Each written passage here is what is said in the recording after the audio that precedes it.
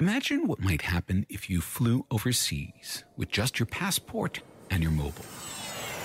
No cash, no credit cards. How far would you get? Someone tried that and they made it all the way to their hotel in another country on another continent. Not bad. And it's a sign that we're in the midst of a big transition from cash to cashless, from cards to smartphones, from banks to neobanks. It's going to change the way we spend, save, and invest for ourselves, for our businesses, making banking great again here in Australia and everywhere around the world. Hi, this is Mark Pesce, host of the Next Billion Seconds podcast.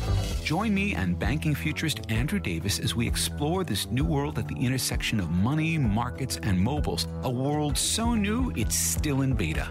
So join us for our new podcast, BETABANK. Because a beta bank might just be a better bank.